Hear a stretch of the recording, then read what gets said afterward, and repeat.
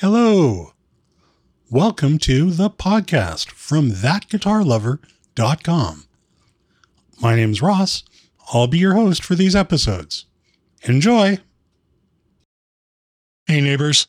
Instead of an observation, rant, or recommendation this time, I thought I'd cover what's happened so far that's sort of new as we look into March 2022. A couple of weeks back, we saw the debut of the 2022 family of Electromatic classics from Gretsch. The Electromatic family is a well-respected selection of guitars made overseas, but of very high build quality, great playability, and very pleasing tone. I've written already about the positive experience I had in owning the G5422 that I purchased last year. What has changed most in the current release is the implementation of a new trestle bracing design. Gretsch says that this construction change will increase sustain and provide more snap. Sustain I get. Snap I'm not so clear on. I can't say that my older G5422 suffers at all from a slow attack issue, as it's very clear. So again, not so sure what snap means. The other change that you might actually hear is the set of newly designed Filtertron FT5E pickups. They're built to deliver more 50s style tone with fuller bodied bottom end. Again, my own experience is not that the older G5422 was sparse in the bottom end at all, but there you go. While I have some obvious difficulty determining if any of these changes actually make a difference, the Electromatics are, in my opinion, probably the best priced large body semi-hollows in the marketplace. They sound like a Gretsch should into a clean amplifier, but once you add effects and such, they're not just for rockabilly or old style country. They're good for all music genres that involves a guitar. If you've never heard of Revstar from Yamaha, you can be forgiven. Yamaha builds excellent instruments, but their marketing messages are not as strong as they could be. If you know of Chris Buck, the brilliant Welsh guitar player, you will know that a Revstar is readily identifiable as one of his most played instruments. For 2022, Revstar is now available in 3 ranges: Element, Standard, and Professional. The bodies are all chambered, and Yamaha brings their deep scientific knowledge of acoustics. Listen to their grand pianos. They're absolutely stunning. And they take that knowledge to deliver clear tones and lots of resonance in these guitars. I've said before that it's critical to audition electric guitars not plugged in a quiet room, because what you hear, or what you don't hear, is what you're going to get once you go to amplification.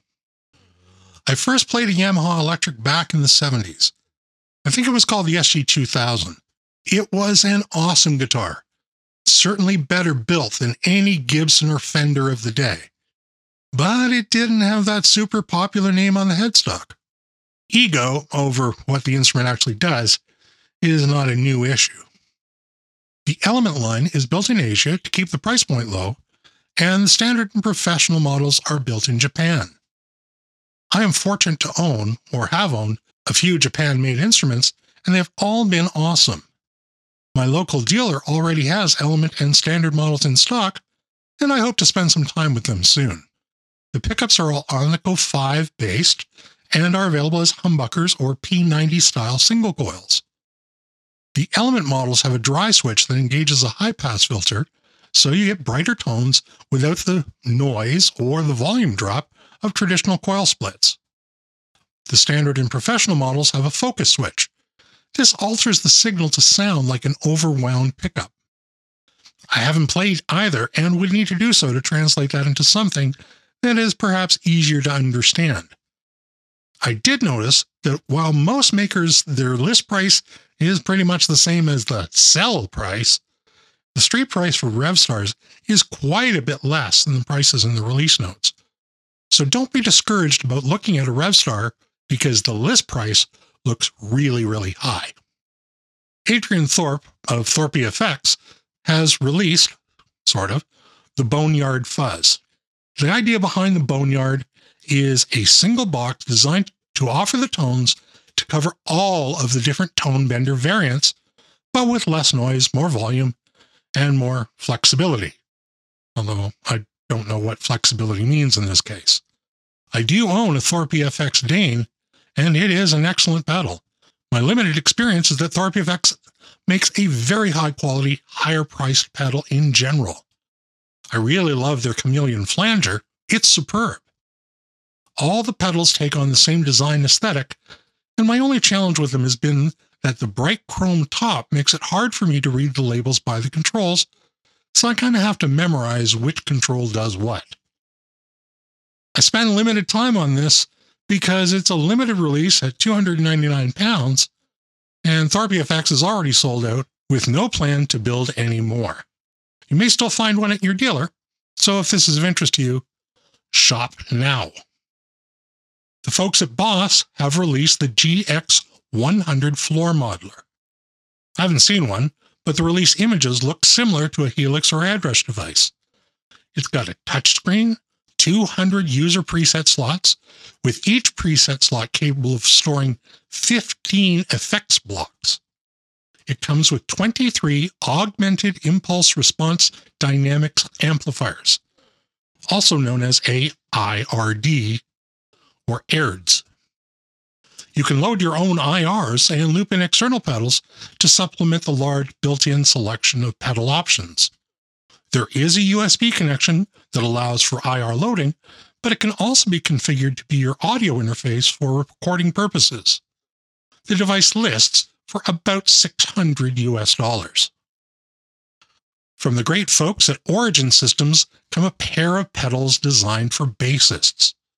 They are the Bass Rig Super Vintage and the Bass Rig 64 Black Panel. Each offers amplifier simulation, cabinet simulation, and XLR DI outputs. You don't have to use the amp sim if you don't wish to. The Super Vintage is built to represent an Ampeg SVT head with 8x10 cabinet, which coincidentally is my favorite bass rig.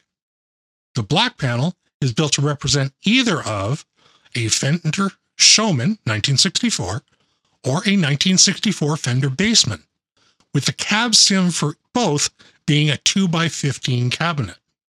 The unit offers the selection of tweed or black panel voicings, as well as a bright or fat preamp mode.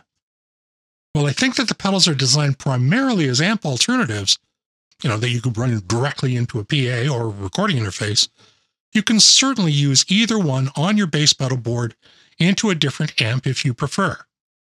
They require separate external 9-volt power, and the pedals list for about $490. Finally, Fender has released the Squier 40th Anniversary Gold Edition guitars and basses.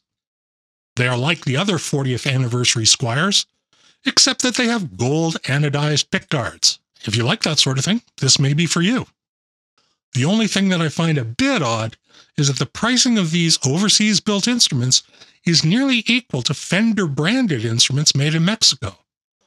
I've said before how excellent a value the Squier Classic Vibe instruments are, but a big part of that value is the lower cost of acquisition and the high quality. So in my opinion, bringing the price of the Squiers up to match the Mexican-built instruments negates a lot of that value proposition. We've seen a lot of price increases from Fender, and we know more are coming in 2022. I'm hopeful that this isn't a trend. I've been Ross. Thanks for listening, and until next time, peace. If you have a topic that you'd like to hear covered, feel free to complete the message form or leave a comment on an existing podcast.